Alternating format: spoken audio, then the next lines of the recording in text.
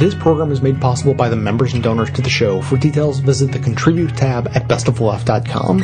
Now, welcome to the award-winning Best of the Left podcast with clips today from Tim Wise, On the Media, The Young Turks, NPR, Decode DC, The Thom Hartmann Program, and Dixon White.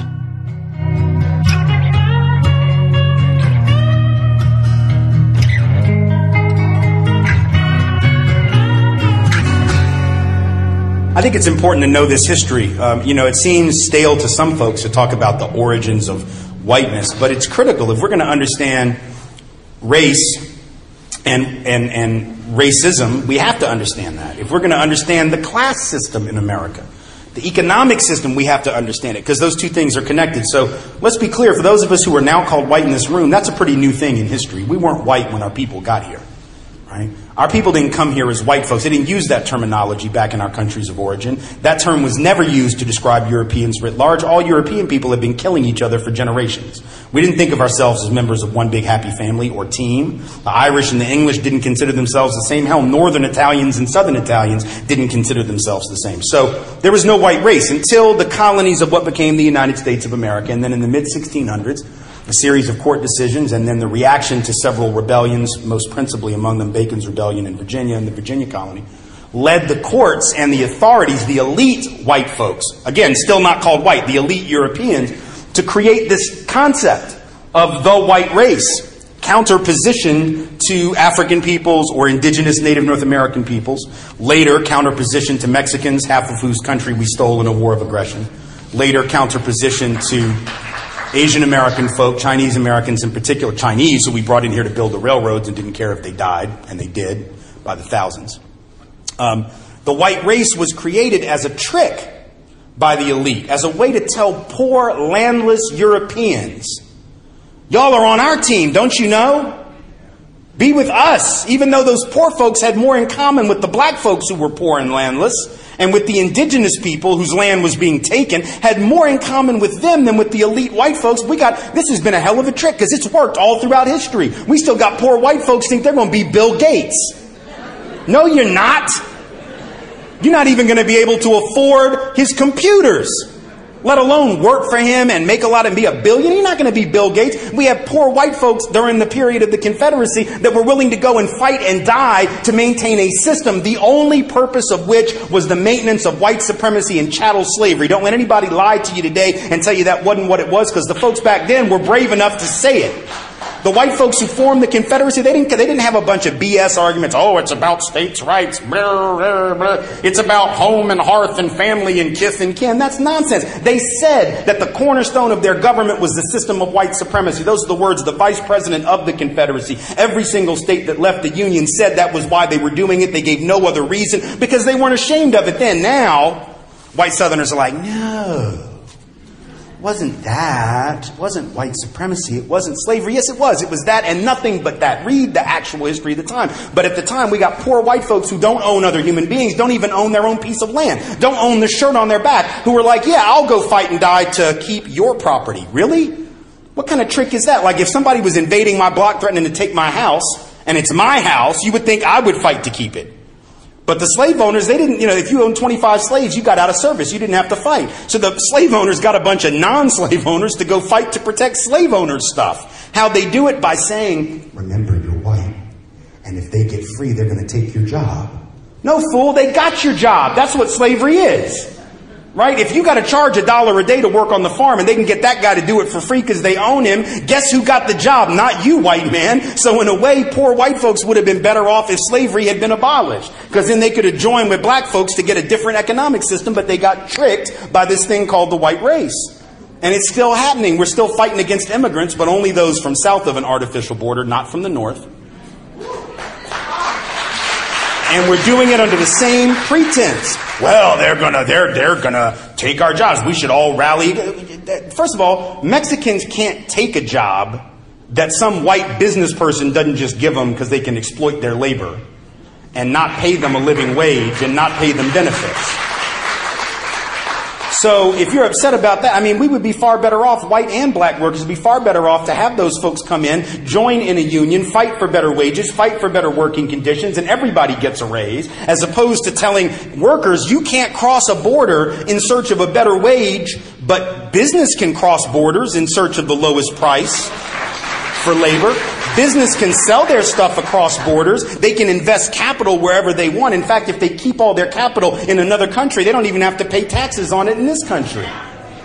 Right? They can keep doing business here without paying taxes here. That's a fascinating thing. So we're going to let capital cross borders. We're going to let goods cross borders. We're not going to let workers cross borders. And then we're going to say that's a good deal for workers. No, it's not. It's a real good deal for capital, though. But it's not a very good deal for working people. So whiteness, once again, has tricked white working class people into thinking if we could just seal that border, everything would be better. And every now and then they'll sucker some black folks into believing it. And they'll get some black pastor who has 9 people in his church who will get up at some rally and will give a speech where he says, they're taking our black jobs. They didn't take, no, white folks destroyed those jobs.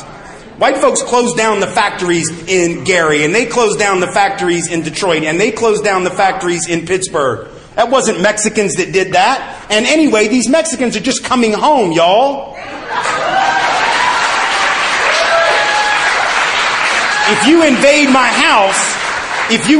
house and put me on the street, don't be surprised if I try to pick the lock to get back to what was mine. Don't be shocked by that. But I know they're never gonna tell you why, no. They only wanna tell you lies, no. Never ever gonna tell you why, no. They only wanna tell you lies, no. Never ever gonna tell you why, no. They only wanna tell you lies. It's time to go home. To take our boys away now. To take our girls away now. To take our boys away now. To take our girls. It's time to go home. Now another instance of correcting the historical record, this time in the form of an apology. Back in 2006, the Charlotte Observer and Raleigh's News and Observer apologized in separate editorials for their part in a little-known chapter of American history. In North Carolina, 116 years ago, a biracial coalition of Republicans and populists had for some years controlled 2 Senate seats, the governorship, and a legislative majority. Supporters of the so-called fusion movement were mostly white, but in some counties, black men held elective office too. All that came to a bloody end one November night in what's known as the Wilmington Race Riot of 1898. Spurred on by the local press, white mobs set fire to black-owned businesses and overthrew the city's fusion government. They killed dozens of blacks and ran thousands out of town. Finally, in the year 2000, a state commission was created to investigate the episode.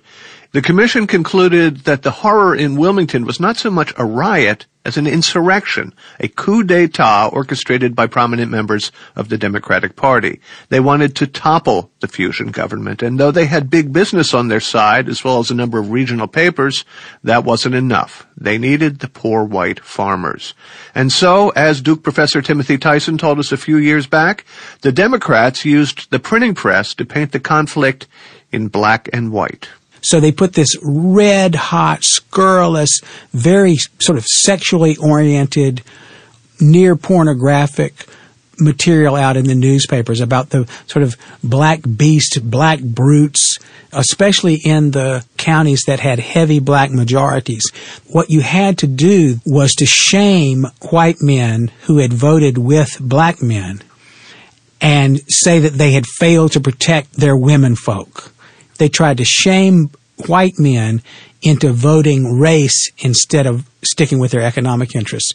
Can you give me some specific examples of headlines or articles or cartoons that were inciting violence and racial hatred?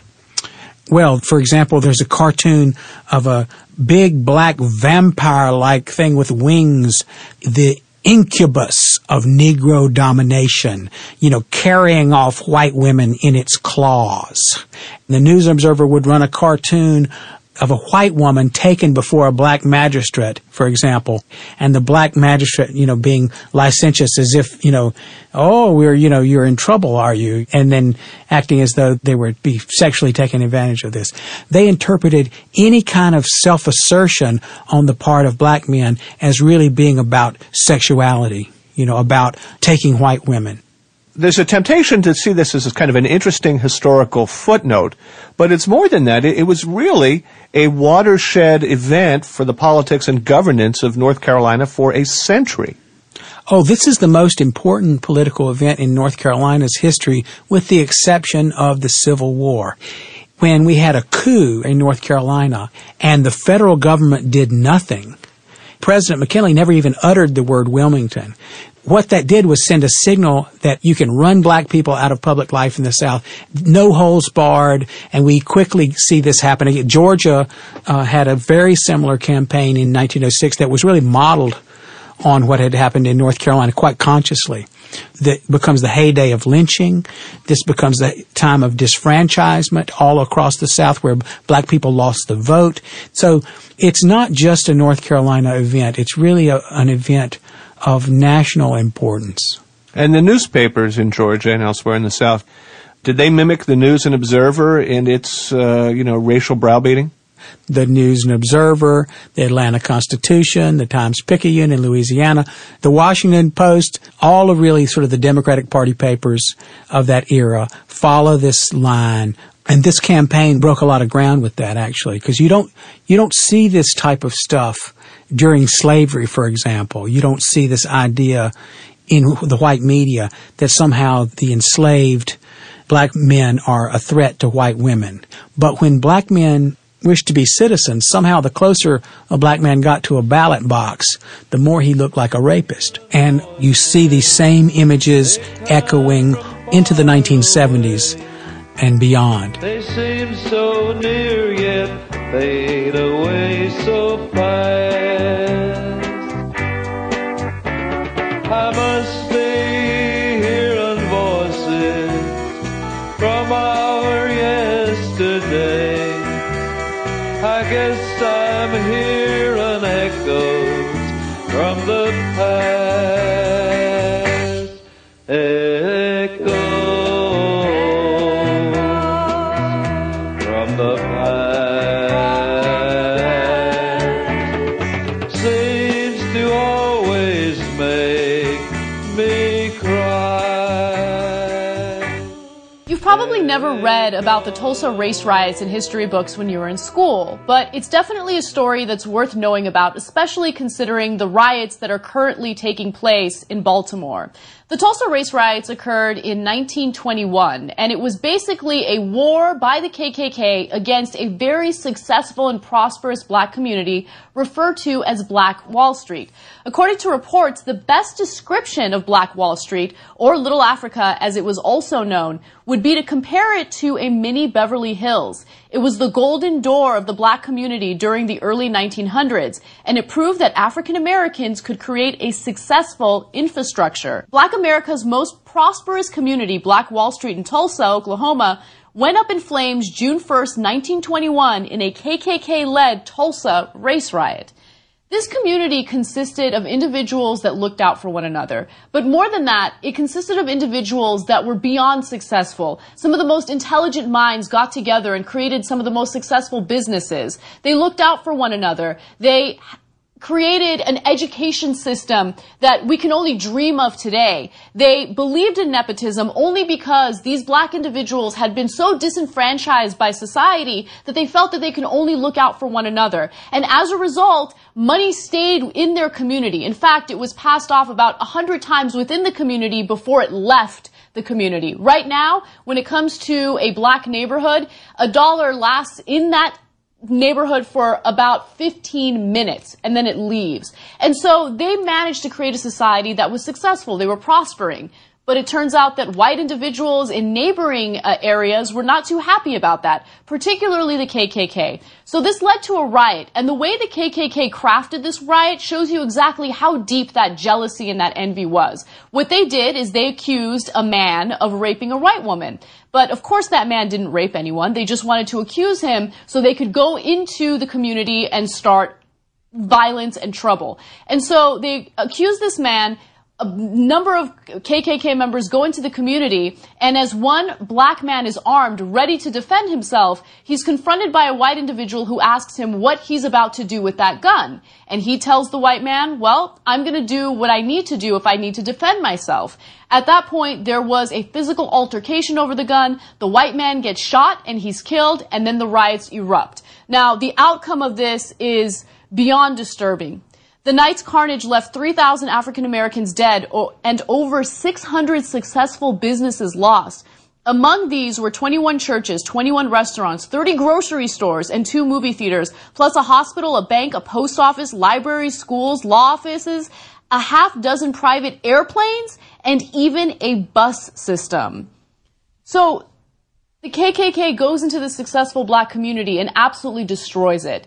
And so when we talk about violence in the United States, and when we talk about things like white privilege or institutional racism, this is why it's incredibly important to take these issues seriously. Because when you look at the black community and you wonder why it is that they're angry, why it is that they're rioting, why it is that they're fighting back against things like police brutality and institutional racism, you have to look at the historical context of this country. You have to consider the fact that there was no restitution in this case. These people, 3,000 people, lost their lives. Their businesses were lost. What they had built was completely demolished. And you fast forward to today and you look at statistics and you realize, yeah, maybe things aren't quite as violent as the Tulsa race riots, but you have to consider the fact that African Americans are 4 times more likely to get arrested for marijuana. In fact, if you have a black-sounding name, you are 50% less likely to get hired for a job. When you look at our private prisons, or if you look at the school-to-prison pipeline, African Americans and Latinos are much more likely to be victims of that. And so these are the types of things that are holding them back. This is a type of institutional racism that we talk about on the show on a regular basis. And this is the type of story that we don't learn about in history classes. And again, you look at something like this and you realize that if you just create an opportunity for people to prosper, they will prosper, regardless of their race, regardless of their background. That's why education is important. That's why making sure that you give everyone an equal opportunity is important. And that's why it's incredibly important to take stories like the Baltimore riots as seriously as possible and understand that even though there are those who are violent and are doing things that might be considered wrong, there are also those who are legitimately arguing about something that they've been victims of for a very long time. The street was lost, 21, the KKK, Beelzebub, way down on Black Wall Street. The kerosene paint did their job, but not as well as the mob way down on Black Wall Street. And I know you cannot find, I know you cannot find. Scenes of West Baltimore's troubled neighborhoods do raise natural questions. One is why they seem heavily segregated generations after legal segregation ended. Richard Rothstein studied that question. He's with the Economic Policy Institute, and he says Baltimore neighborhoods reflect a national legacy of segregation. Generations ago, during President Franklin Roosevelt's New Deal, the federal government started subsidizing a lot of housing, but they did it a certain way. The New Deal was a coalition of Northern Democrats and Southern Democrats. The Southern Democrats were segregationist, and in many cases the Northern Democrats compromised with them in order to get housing programs enacted. From the 1930s onward, white people moved into new houses. Many were in new suburbs like Levittown, New York. Black people got public housing apartments in the same center cities where they already lived. Decades later, there's an enormous gap between the grandchildren of one group and the grandchildren of the other. In 1947, when Levittown was first opened, homes were sold to white working-class families for about $8,000 apiece. That is about $125,000 today. Mm-hmm. African Americans were prohibited from buying into those developments, even though they had the economic means to do so. Well, a half century later, those homes are now selling for $500,000. They are no longer accessible for working class families. We passed a law in 1968 saying that African Americans now have the right to buy into Levittown. But giving them a right to buy into a place that's no longer affordable, when they could have bought into it when it was affordable had they been permitted to do so, is not a very meaningful right. In that half century, the white families, working class families who moved into Levittown, gained equity appreciation of perhaps $350,000, $400,000. They used that wealth to send their children to college. They bequeathed it to their children and grandchildren. African Americans living in crowded central city areas were able to accumulate none of that wealth. As a result, today, nationwide, African American wealth is 5% of white family wealth. That enormous difference is entirely attributable to federal housing policy, to suburbanize the white population and keep African Americans in central cities. Now help me connect this history to the news, because we've been focused on Baltimore because of a police force that is accused of, well, a number of police officers are accused of killing a man, and we have reports of a pattern of this kind of abuse. What is the connection between historic housing segregation and historic wealth gaps and this kind of police behavior in a community? Well, the police behavior is something that should be remedied. It's a terrible criminal operation on the part of the police departments, but it doesn't start with police departments. When you have a low-income population concentrated in an area, little hope, unemployment rates in places like inner city of Baltimore are 2 and 3 times the rate for whites. Well, you get behavior in those kinds of communities that reinforces police hostility. It becomes a cycle of misbehavior and police aggression. And it's attributable to the concentration of disadvantaged families in very crowded inner-city communities. In recent days, have you found yourself yelling at the TV that everybody's missing the point? I hope I don't sound like I'm yelling. Muttering at the TV, let us say. Well, I do think that Americans have forgotten this history of purposeful racial segregation. You know, in 1970, during Richard Nixon's first term, he had the Secretary of Housing and Urban Development, George Romney, the father of the recent presidential candidate. Romney said that the federal government has created a white noose around African American communities in urban areas, and it was the federal government's obligation to untie that noose. And he implemented a series of programs designed to force metropolitan areas to desegregate. He denied federal funds for sewers and for water projects to communities that didn't take action to desegregate. And he actually denied federal funds to Baltimore County because it refused to desegregate its area. Eventually, the Nixon administration reined him in. The program he was following was terminated. He was forced out of the Secretary of Housing and Urban Development, and we haven't had anything that aggressive since. But we once knew, the American public knew, even moderate Republicans like George Romney knew that the federal government had established the segregation, and they understood it was a federal government obligation to undo it. But since that time, we've forgotten this history, and we think somehow these ghettos arose by accident, and there's nothing we can do about them to reverse the segregation. Segregation, separation, murderation, bad situation, confusion, inoculation, that's what Babylon done. If you're starting a business or otherwise looking to get online quickly and easily, GoDaddy.com can help with their new Get Online Today toolkit. The toolkit is everything you need to get started. A memorable domain name, a professional website that's easy to build with GoDaddy's templates, and personalized email powered by Microsoft Office 365, all starting at $1 a month with the purchase of an annual plan. It's easy to get set up, but if you have any issues, GoDaddy provides award-winning phone and chat support 24/7, so if there's anything you need, just call. Check out the Get Online Today toolkit at GoDaddy.com/left. That's GoDaddy.com/left. The domain name is included only with an annual plan. See site for details.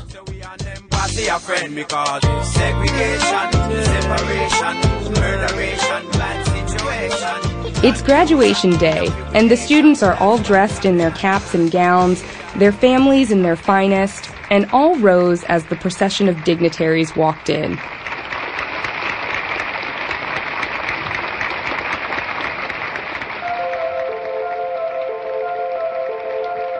It was June 4th, 1965. Howard University in Washington, D.C., a predominantly black college, and most of the 5,000 assembled in the campus's main quadrangle were African Americans.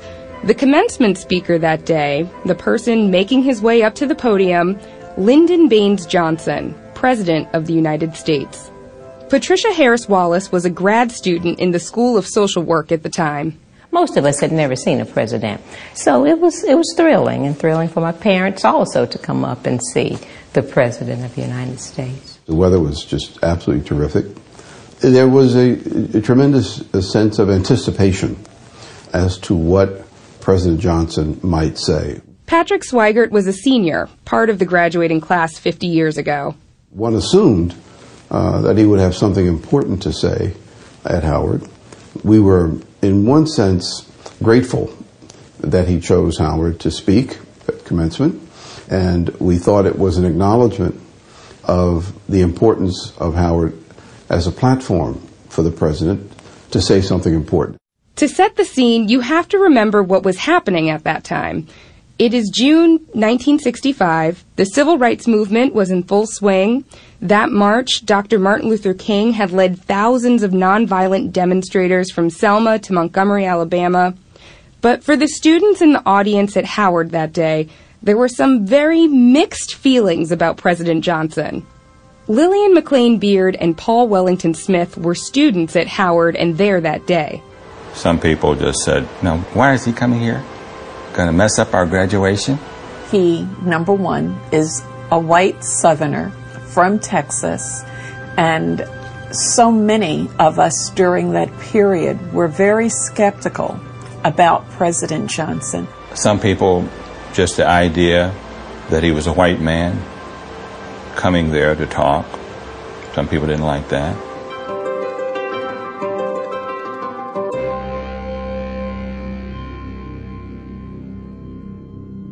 The president started speaking at 6:35 p.m., and pretty quickly he got right down to business.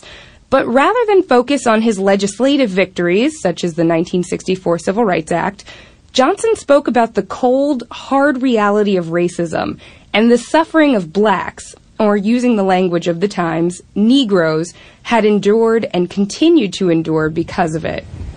In far too many ways, American Negroes have been another nation, deprived of freedom, crippled by hatred, the doors of opportunity closed to hope.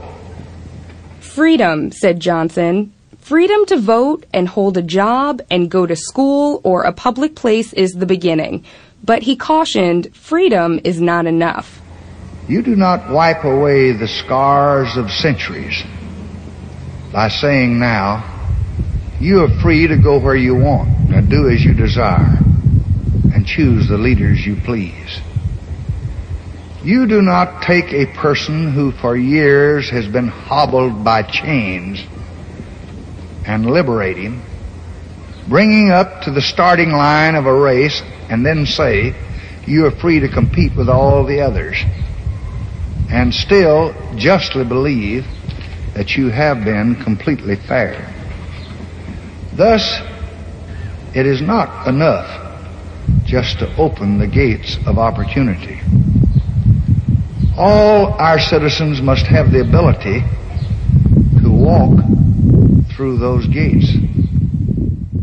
What Johnson was introducing was the concept of affirmative action, the idea that you couldn't just open the gates of opportunity, but that you had to recognize that some people needed help just getting to that gate. To this end, equal opportunity is essential, but not enough. Not enough. Johnson told the crowd that America had failed the Negro. He recited the statistics, laying out precisely in numbers just how the population was trapped in poverty, unemployment, lack of education. Then Johnson did something really startling. He explains that there's something different about white and black poverty. These differences are not racial differences. They are solely and simply the consequence of ancient brutality, past injustice, and present prejudice.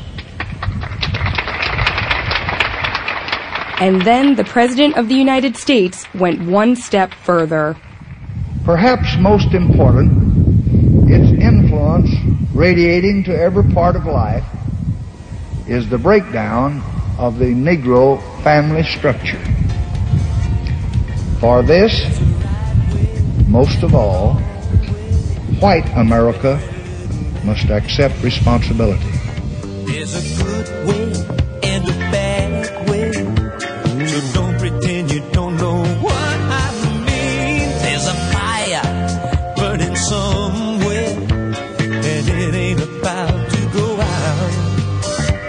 I'm talking about accountability for all the things that are going down.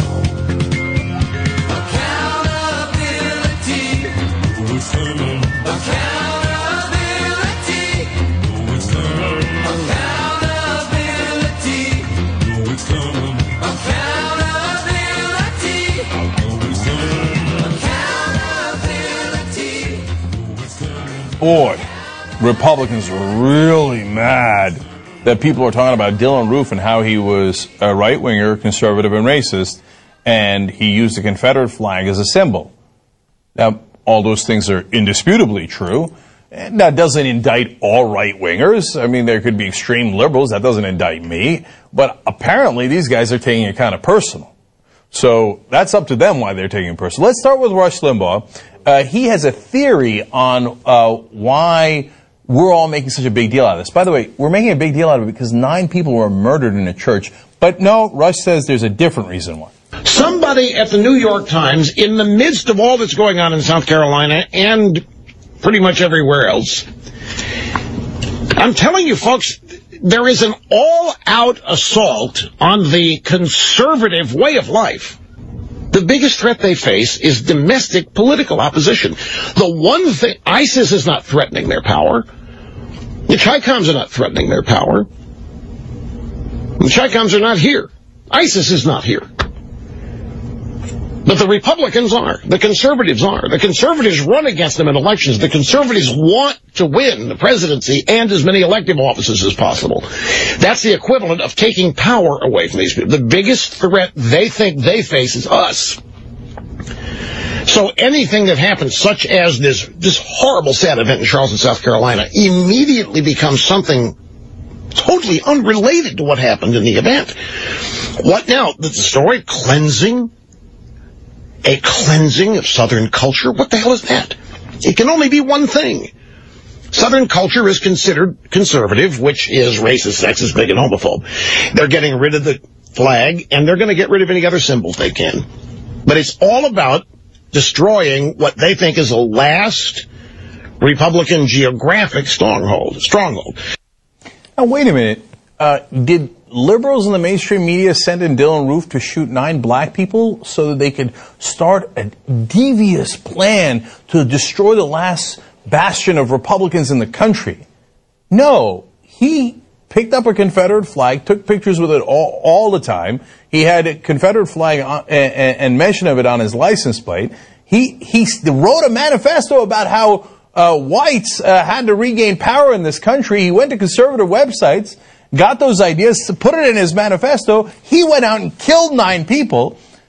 And then you turned it around and said, oh, you see how they're doing what he just said, quote, an all-out assault on the South and Southern culture. No, Dylann Roof is the one who did the assault. Nobody else did an assault. These guys, they got twisted. No. You see, it's not Dylann Roof's fault. It's not the Confederate flag's fault. It's not racist fault. It's the liberals' fault. Of course. Right. Now, O'Reilly's going to take it to another level. He's going to declare war. Ooh. Is an amazing thing to watch. The USA has gone from being the land of the free and the home of the brave to a country dominated by white supremacy. No longer is it white privilege. Now it's supremacy. The allegation that white Americans are actively trying to keep black Americans down.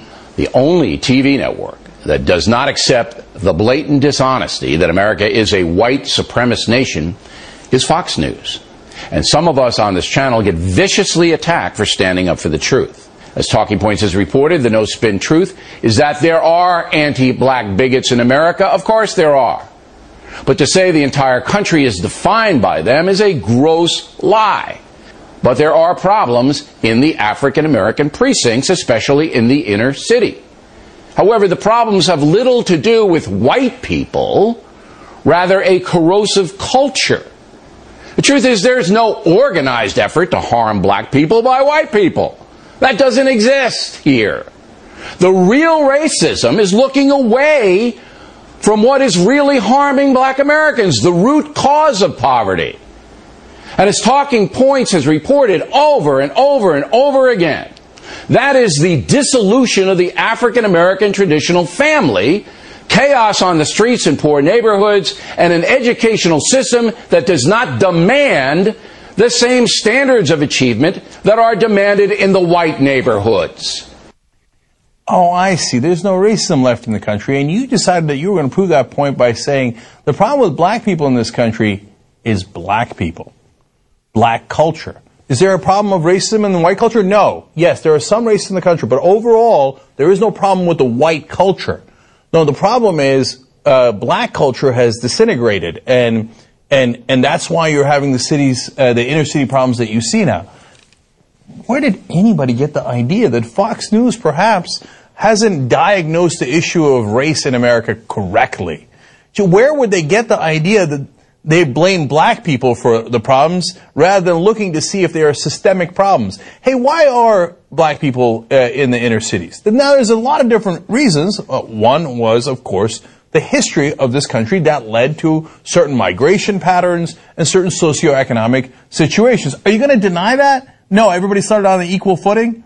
No, it's not relevant. It's not going to look away. No. The real problem is black culture. Gee, I don't know why anybody would accuse you of ever being racist or not seeing the issue clearly. But wait, we haven't even gotten to the war yet. I don't know. Okay, let's find out who he's declaring war on. And the far-left smear merchants have the nerve, the gall to say America's a white supremacist nation? Fox News is attacked when we report the truth? Well, you want a war, you got a war. I'm not going to sit here any longer and take this garbage. People who lie, who run the country down, who are racist themselves, are going to be called out right here on the factor. That is the truth. And the liars who distort the record are now on notice. Oh, my God.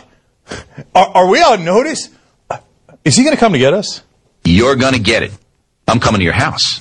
I am going to be the cop that stops it. End of this. By the way, he's not ending racism.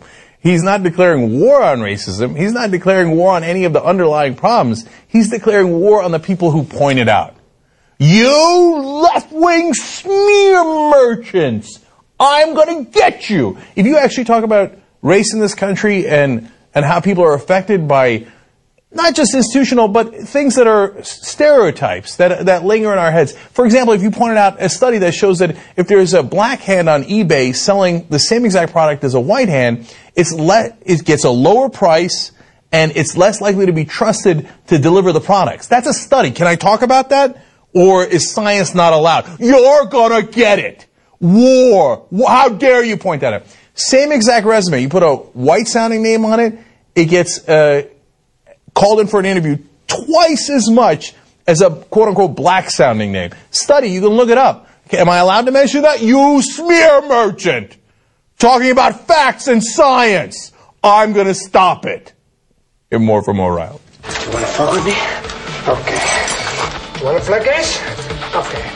I'll play with you. Come on. Do you wanna play rough? Okay. Say hello to my little friend! You wanna play rough? Okay. Okay. Say hello to my little friend. This guy, the funny thing is he thinks he's tough. Like he walked off that set strutting like this, like see through. Yeah, left-wing smear merchants. Got him. Got him. What about the real problems in the country? No, don't you dare talk about them. Don't you dare talk about them. Okay? There are no problems in this country. Well, of course, except for black culture. I'm black history. I'm black culture. I'm black history. I'm black culture. If you're self-employed, then you're familiar with all the difficulties that come with business accounting, trying to keep your business expenses separate from all your personal stuff, tracking deductible expenses, estimating quarterly taxes, and on and on. Don't get me wrong, self-employment is great. Self-accounting, though, not so much. Except now, the good folks at Intuit, makers of financial software for as long as I can remember, now bring you QuickBooks Self-Employed. They take care of everything you need. Expense tracking to keep your finances straight. They'll help you maximize your business deductions and even help you prepare your quarterly estimated taxes. Find out what QuickBooks Self-Employed can do for you and receive 50% off at tryselfemployed.com/left. That's tryselfemployed.com/left. Even your language, you were living in a blind state. You couldn't communicate. Okay, I want to talk about deprogramming America. Let me back up a little bit. Back in the 60s and 70s and 80s, I mean, it's still going on, but in fact, probably its most visible manifestation now is Scientology. But there were all these cults in the United States. You had the Maharaji, who was the 14-year-old perfect master who, you know, essentially said he was like Jesus. A friend of mine was in his cult. In fact, my friend got kidnapped out of that cult and deprogrammed by Ted Patrick. And then went to work with Ted Patrick to deprogram others. You had the Moonies. You had Reverend Moon, who explicitly said that he was the reincarnation of Jesus. And all these Mooney followers. So you had these cults. Now, these were relatively benign cults in that they took kids away from their families, they isolated people, but they didn't lead to death. I mean, the most extreme example of that was Jim Jones. Jim Jones had a cult that was actually a death cult. He moved down to Guyana and, you know, they all drank the Kool-Aid, literally, and died. Nations can be seized by cults, just like religions can be seized by cults. I lived in Germany in 86 and 87, and if you read The Rise and Fall of the Third Reich by William Scherer, or other books, I mean, I was there, not during the World War II, obviously, but living in Germany, I knew some old Nazis, literally, people who had been in Hitler's army, or who were, in fact, I knew one guy who was still a Nazi. He's now dead. But he's an old guy from that era. And what happened in Germany and happened in Japan, and we can find modern day parallels to this with Slobodan Milosevic and Radovan Karadzic and is it Bosnia or Serbia? I mix up that part of the world. And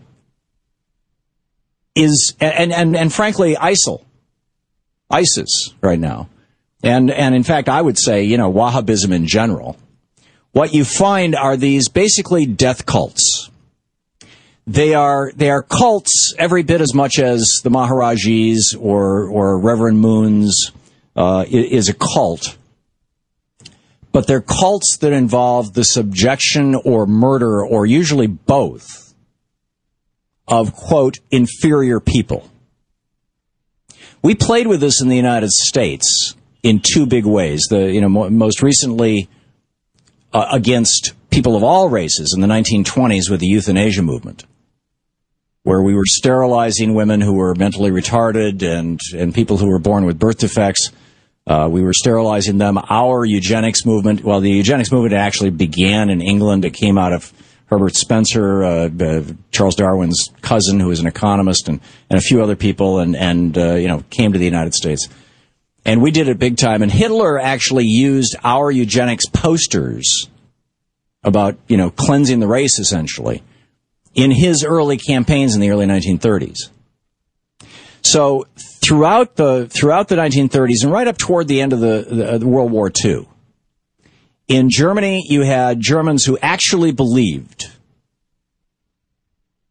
that Hitler was somehow associated with Jesus, that he might be John the Baptist, he might be the reincarnation of Jesus, and Hitler himself was saying he was bringing a 1,000-year Reich. Ein Volk, ein Welt, ein Reich, ein Führer. One world, one people, one leader. Similarly, and you had German soldiers, enthusiastically, not just going off to die, but also killing people. From Auschwitz to Belsen to Dachau, although Dachau was technically a work camp, not a death camp, but a lot of people died there. I think Dachau, if you want to draw parallels, would be probably more similar to American plantations. It was a slave labor camp. And they were all over Germany, by the way. There were hundreds of them. And they were manufacturing commercial goods. So you had a death cult in Germany. In Japan, you had a death cult. Emperor worship. When Admiral Perry first broke Japan open to the world in the late 19th century, as I recall, with his black ships arriving and just shocking the Japanese. The Japanese response to Perry literally forcing at gunpoint the Japanese to allow Americans and Europeans to come in and trade with them and interact with them was xenophobic nationalism and racism and emperor worship. The Japanese had always, to a certain extent, believed that the emperor was the reincarnation, or not the reincarnation, was the last, whoever was the emperor was the last in the long lineage that went back to the very first man. And the very first man was born from the sun god. So essentially, the emperor was like, the descendant of Jesus Christ sort of thing, the descendant of the Son of God. If Jesus had children and they had children and they had children and it had passed down all these generations and the Pope was actually could claim a bloodline back to Jesus. That's how it was in Japan. And people were so committed to this man that they thought was divine that they were willing to commit suicide, the kamikaze pilots, all this kind of thing. This sort of death cult, Radovan Karadzic and Slobodan Milosevic. Karadzic was a psychiatrist. He actually, and his goal was to cleanse the Muslims from that part of what was originally Yugoslavia, as I recall. And he did it by setting up rape camps where they would bring in hundreds of thousands of Muslim women and have good Christian soldiers rape them repeatedly until they were impregnated. And the more blonde the soldiers, the better. Hitler was doing something very similar in many cases. These are death cults. You wake up out of a death cult when you realize that it was a death cult. Most people, they get caught up in a cult, they don't even realize they're in a cult.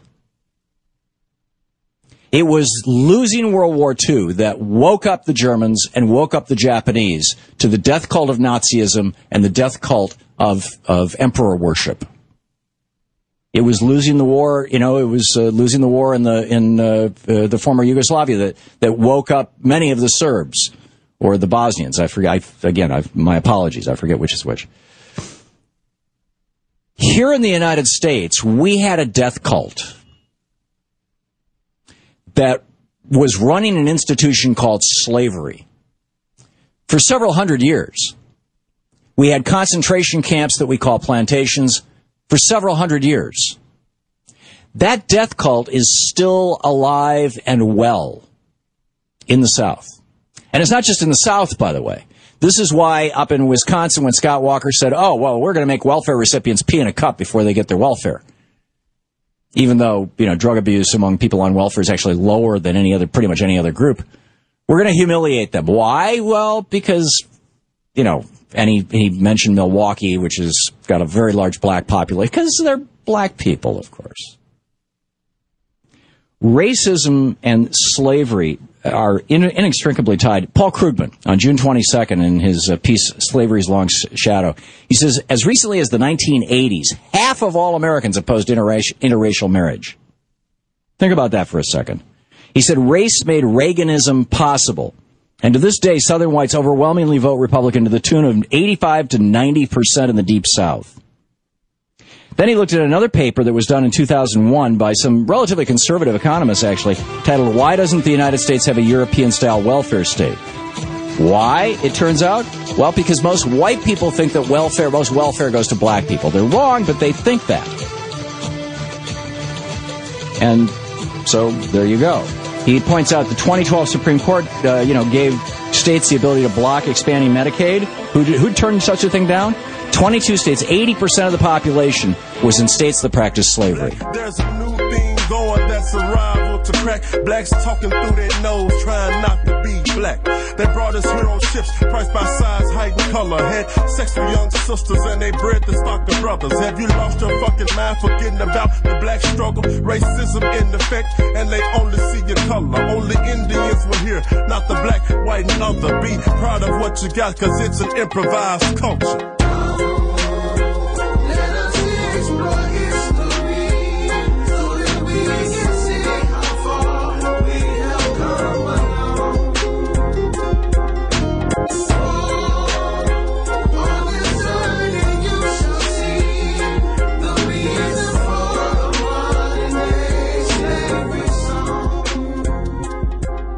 You've reached the activism portion of today's show. Now that you're informed and angry, here's what you can do about it. Today's activism, showing up for racial justice. Now, as has been discussed on this show fairly regularly, members of marginalized groups are called on almost continuously to do the 101 level explanations of their issues and to teach people how to be allies. This work is thankless, exhausting, and often takes valuable time away from real movement and liberation work.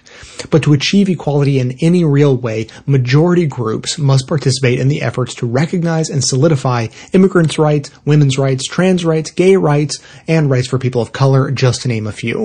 So how do movements engage the majority without ceding the mic or spending resources they don't have teaching allyship? Enter Showing Up for Racial Justice, or SURGE. This national network of groups and individuals does the work of organizing white people for racial justice. On their About page, they explain their role through a quote from Alicia Garza, a community organizer and co-founder of the Black Lives Matter movement. Quote, "We need you defecting from white supremacy and changing the narrative of white supremacy by breaking white silence." Unquote. SURGE helps train white people to play supportive roles in the campaigns driven by people of color and how to bring a racial justice focus back to their organizing efforts in climate, economic, political, LGBTQ, voting rights, feminist campaigns, and movements. One of the most important things white people can do to challenge white supremacy is to speak up in typically white privileged spaces. ShowingUpForRacialJustice.org has a great action tab with local events across the country. There are affiliated chapters in almost every state. You can also sign up to start one in your area. They need volunteers to help with social media, fundraise, write for the blog, do graphic design and web layout, plan actions, facilitate trainings, basically whatever skills you have, they're needed and useful. Katie participated in the White People Take Action for Charleston conference call webinar last week. 500 people were on the call, and the suggestions like pushing back on right-wing media and engaging anyone carrying an All Lives Matter sign at an event so black organizers don't have to were fantastic and designed to keep white allies in the background while also being visible support. SURGE also provides a handy redirect for people of color trying to go through the 101 racism and white supremacy explanations. It can be hard, if not impossible, to tell if people approaching you online or in your daily lives are asking questions in good faith and with real interest. The beauty of referring them to a resource like SURGE is that those truly looking for a way to understand and get involved will be appreciative, and those who aren't are quickly dismissed. The segment notes include all of the links to this information as well as additional resources, and as always, this and every activism segment we produce is archived and organized under the activism tab at bestoftheleft.com. If you're on board for helping break down white supremacy from the inside out, be sure to hit the share buttons to spread the word about showing up for racial justice via social media so that others in your network can get involved. Everybody says they want change, but nobody wants to do what it takes to make it better. Everybody complain, but nobody ever wants to take the blame. And nobody ever does anything. I wake up in the morning and what do I see? I see my reflection in the mirror, looking at me, telling me what you gonna do. Now you say you won't change, but if you don't change yourself, you have no right to complain. I'm coming to you here in my truck today. I got a Ford F-150, and I like it. Yeah, I'm a redneck. I always have been, but as rednecks reformed, many years I was a racist. And I didn't like blacks. They used to call me N-word and whatnot. And now I come a point and realize there's some personal experiences. The white people are racist. Not all of them. But white culture is. Our white country is. Our nation is. Our American culture is full of white supremacy. And we live in a white supremacist culture that caters to white people. Everything from the media to education to art to culture to politics is whitewashed. What is not whitewashed? As far as the status quo, as far as the dominant culture, everything's whitewashed. This country was built for white people. Man, it's time us Americans, us white Americans, came to terms with that and realized we're benefiting from that. We created slavery. We created a culture and a system of white supremacy that has benefited us for 400 years. You think maybe it's about time we stop being lazy as white people and take some fucking responsibility? I can tell you as an ex-redneck, as an ex-racist, now I'm still a redneck. I boat, fish, hunt, whatever the fuck I want to do. I'll drink a beer. I eat too much pork, barbecue. You can tell looking at me. But my point is, and yeah, y'all can call me fat. I don't give a damn. I'm going to always have a lot of haters. I always have. But there's a new South, a new America. That's called white racial responsibility. And it's time we all took some, y'all. So let's take a little bit of white racial responsibility. Let's start by standing up against it. Let's recognize that in every American institution, education, financial, health care, justice, for God's sake, it's injustice, in the police departments, and our police officers, many of them. And when I talk, I'm not talking about all. I ain't saying all white people are bad. I'm saying we've got an evil called white supremacy in this damn culture. Stop being defensive. Get off your fucking ass and do something about it. Speak up. Don't ever listen. Don't ever ignore racism. If you hear something racist, fucking stand up as a white American. Take some fucking responsibility. It's the inaction that has always destroyed other peoples and other nations. It's the inaction. It's the indifference. It's that damn, oh, well, it'll take care of itself attitude. Oh, I don't see color. By God, you better fucking see color. If you don't see color, then how the fuck you gonna help it? How you gonna fix it? Our system sees color. Our culture sees color. We're indoctrinated to see colors. Don't tell me you can't fucking see color. Motherfucker, see color. See the black experience. See the brown experience. See what we did to Native Americans. See what colonization did. Look what the Crusades did. Get educated. Open a fucking book. Watch a fucking video. Watch Roots again. Watch Malcolm X. Do something. Think outside of the fucking white box. Black people live it every fucking day. Brown people live it every fucking day. Think beyond your own fucking experience. Think beyond your own self. Imagine the privileges that you have just because of your fucking skin. I ain't saying you ain't suffered. We all suffer. Stop being defensive. What I'm saying is that we get certain privileges. We're not harassed by the police. Okay? We're not denied a house loan or denied to live in a neighborhood. We're not uncomfortable living in rural America. I'm not uncomfortable living in rural America, but I tell you what, a lot of black people don't even want to fucking drive through where I live. Why? Racist. We're fucking racist. So I'm not saying white people are bad. Stop being defensive. I'm saying take some fucking responsibility. All people are equal. God made us that way. Well, let's knock this fucking supremacy out of our fucking country. So I'm just saying, white America, wake up. Look in the fucking racial mirror and look at what we have done. Look at how we benefit. And let's do something about it. Let's speak up. Let's vote. Let's create legislation and policies to fight against this shit. Let's make things fair and equal. Let's take some responsibility and never, ever, ever ignore any form of racism that you see or experience or witness. Always speak up and act up. Please.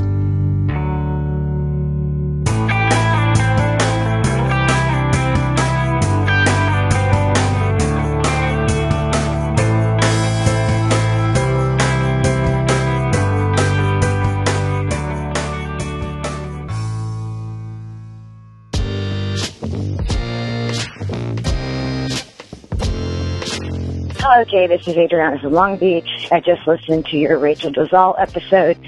I could go on, but I want to just give pushback to two inaccurate statements that were played from the Young Turks at the beginning of the show. Jezebel.com has an article about how when Rachel was attending Howard University, nobody thought she was black because she wasn't pretending to be black. She walked into the school admissions office on the very first day as a blonde-haired, blue-eyed white woman.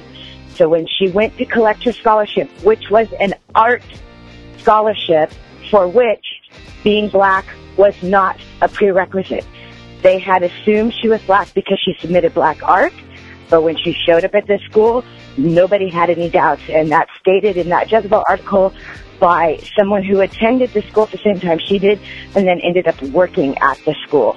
So that is just factually inaccurate. The other thing is reporting falsely, making false police claims, making false police reports is a crime. And yet, even though there's no love lost between Spokane PD or Coeur d'Alene PD and Rachel Dolezal, she hasn't been charged. I'm wondering if because there's not enough evidence to charge her, and to suggest that Coeur d'Alene, especially with its history of being a spot where white supremacist groups were big, that somebody who is purposely advocating for black issues would have to fake being a victim of a hate crime is to just ignore Coeur d'Alene's history. Then the other comment I want to make, and this is probably too long, is who gets to deputize people to racially police others? Like what academy do you have to go to? Cadet academy do you have to go to be a member of the racial police and to say who is in the in group and who is in the out group? That work used to be done by the state with one drop rules and with anti-miscegenation rules and so forth and so on. And I'm amazed at the willingness of the descendants of people against whom racial policing was used to pick up the mantle of deputizing themselves to be racial police. Thank you.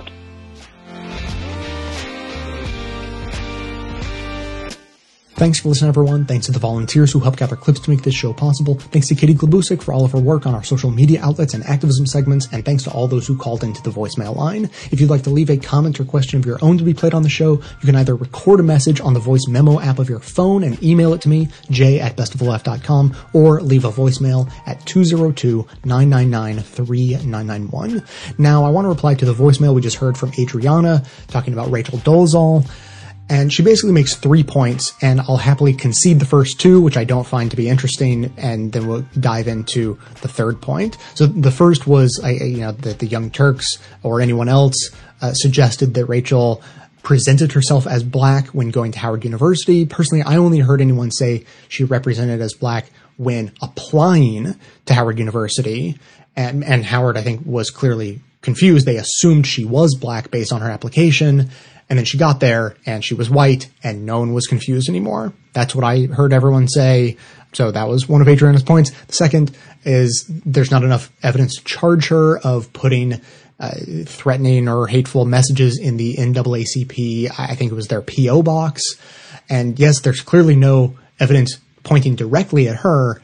The thing that was in question was that the messages were left in the box without having gone through the postal system. So it means someone with access to the box, someone with a key, put it in there. And yeah, that's not enough to convict Rachel. It's definitely not enough to charge her. And so in a country where everyone's innocent until proven guilty, yeah, of course we don't declare her guilty of that. I only heard it referenced as one of an incredibly long laundry list of very strange things that was surrounding her. So no, it's not enough to convict. It's just very strange and worth mentioning. The third point is where things get interesting. Adriana is asking rhetorically, who deputizes people to racially police others? And this is particularly interesting because just a few weeks ago was the last time I heard from Adriana when she had sent in an 8-minute essay about policing the gender identities of trans women. Having breasts and a functioning vagina and even having the female mind is not everything that makes up what it means to be a woman. It is only half of what makes up what it means to be a woman. Outside of my physiological femaleness, my actual womanhood was created in the society and age in which I was raised. Men and women talk to little girls differently than they talk to little boys. My womanhood was being created in the very way that the people in my family spoke to me as a little girl. Had I been born a boy, they would literally have talked to me using different language than they used talking to a sister who was close to me in age. The language men and women use when talking to toddler boys and toddler girls actually makes a difference in the way boys and girls think. That just gives you a taste, but if you want to hear more of that and my full reaction to it, you can. It's at the end of episode 923 that I posted on May 19th. And these two issues are fascinating because they are not mirror images of each other, but they're kind of like funhouse mirror images of each other, you know? The circumstances really do not line up, so they make a bad comparison, but they're close enough that they bring out similar reactions in people, but maybe because it's a funhouse mirror, the reactions themselves get, flipped on their heads or something. Now, before I go further, I want to replay a snippet that was on the last episode that is the single most interesting and enlightening thing I heard anyone say about the Rachel Dolezal case. So you have three different criteria that can work to create race: lineage, appearance, and cultural assimilation. There are some indigenous groups that use cultural assimilation. I think if you talk like a group, if you have accepted their ways and their belief systems, that you can be a full member of that group. And this is the kind of thing that Dolezal is kind of making, reference to. She's claiming a kind of cultural assimilation. But we know that she was presenting herself as black and relying on the fact that people around her were assuming that meant lineage. She may herself have been, wanting to use this definition of cultural assimilation, but she was playing on the fact that in the United States it's lineage, and that's what people are assuming, and she had to know that. So that is the best explanation I've heard of how a race gets defined in America, because apparently it gets defined differently in other places. And, we know that there is nothing in our DNA that separates the races. It's just completely a social construction. And as Adriana pointed out, we used to codify that social construction into law for the purposes of oppressing people of color. And since the civil rights era, the law, kind of sort of says that people must be treated equally regardless of race. So now we're just left with the social standards by themselves, not codified into law. So can cultural standards be changed? Could there be a shift in thinking so that blackness started being judged solely on one's adoption of black culture rather than on lineage? Yes, of course. Anything about culture can be changed. It just requires people to actually change their minds about it. I mean, this show is about trying to change culture in addition to policy, so I'm very familiar with it. So if someone like Rachel Dolezal or Adriana wants to do the work to change the culture about racial identity and how it gets defined, then they should have at it. I mean, as it is, there aren't laws or rules or anything like that about who gets to be black, but there are socially constructed norms, and that's what we're working from. Now, I don't really have a dog in this fight, I'm a white guy, so when I side with the people who are angry at Rachel Dolezal and who say that she's not really black, it's not because I think the current social construction of how we define race is immutably correct, or that some different social construction, such as basing it on appearance and cultural adaptation rather than lineage, is incorrect. No, I took the side I did because it's recognizing the current reality as it is. I mean, if the culture changes, well, then so will lots of opinions, including mine, on cases like this where people wish to adopt a new race for themselves. Now, the real problem with the Rachel Dolezal case wasn't that she was attempting to change the culture around racial identity. The problem was how she went about it by lying, among many other troubling things. I mean, the problem for her is that if she hadn't lied, then she would have run up against that wall of socially constructed cultural norms, and she never would have been able to call herself black, which left her no choice but to lie to get what she wanted. Hence the backlash. If she or anyone else wants this storyline to play out differently, then they have to do the hard work of changing the cultural norms first. And if Adriana and all of the trans-exclusionary radical feminists want to prevent trans women from using the term women, then she'll have to fight to overturn that social construction as well. But it's more complicated because whereas race is purely a social construction, being trans is actually a medically recognized phenomenon called gender dysphoria. So I know that that is a whole lot of stuff to try to soak in and make sense of, but the bottom line is to understand what a social construction is. Everything else is window dressing. If you understand what a social construction is, then you understand why people are reacting the way they are. Now, you can disagree with how things are currently constructed, what society has collectively agreed on, but you also have to recognize that, well, if you don't want people to be mad, then you either go along with the social construction as it is, or work to change it. What Rachel Dolezal did was not only lie, which pisses people off, but she tried to change a social construction individually. It can't be an individual change. It has to be a social, cultural change. And if you want to push for that change, then go for it. If you want to push for any change, go for it. That's what I'm all about.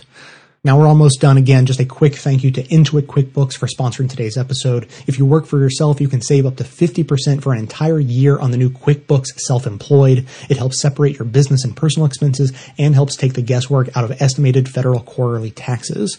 Try QuickBooks Self-Employed and receive 50% off at tryselfemployed.com/left. Now that is going to be it for today. Thanks to everyone for listening. Thanks to those who support the show by becoming a member or making one-time donations, as that is absolutely how the program survives. Of course, everyone can support the show just by telling everyone you know about it, leaving glowing reviews on iTunes and Stitcher, and by donating your accounts at donateyouraccount.com/bestoftheleft. Stay tuned into the show by joining up with us on Facebook and Twitter, and for details on the show itself, including links to all of the sources and music used in this and every episode, all that information can always be found in the show notes on the blog.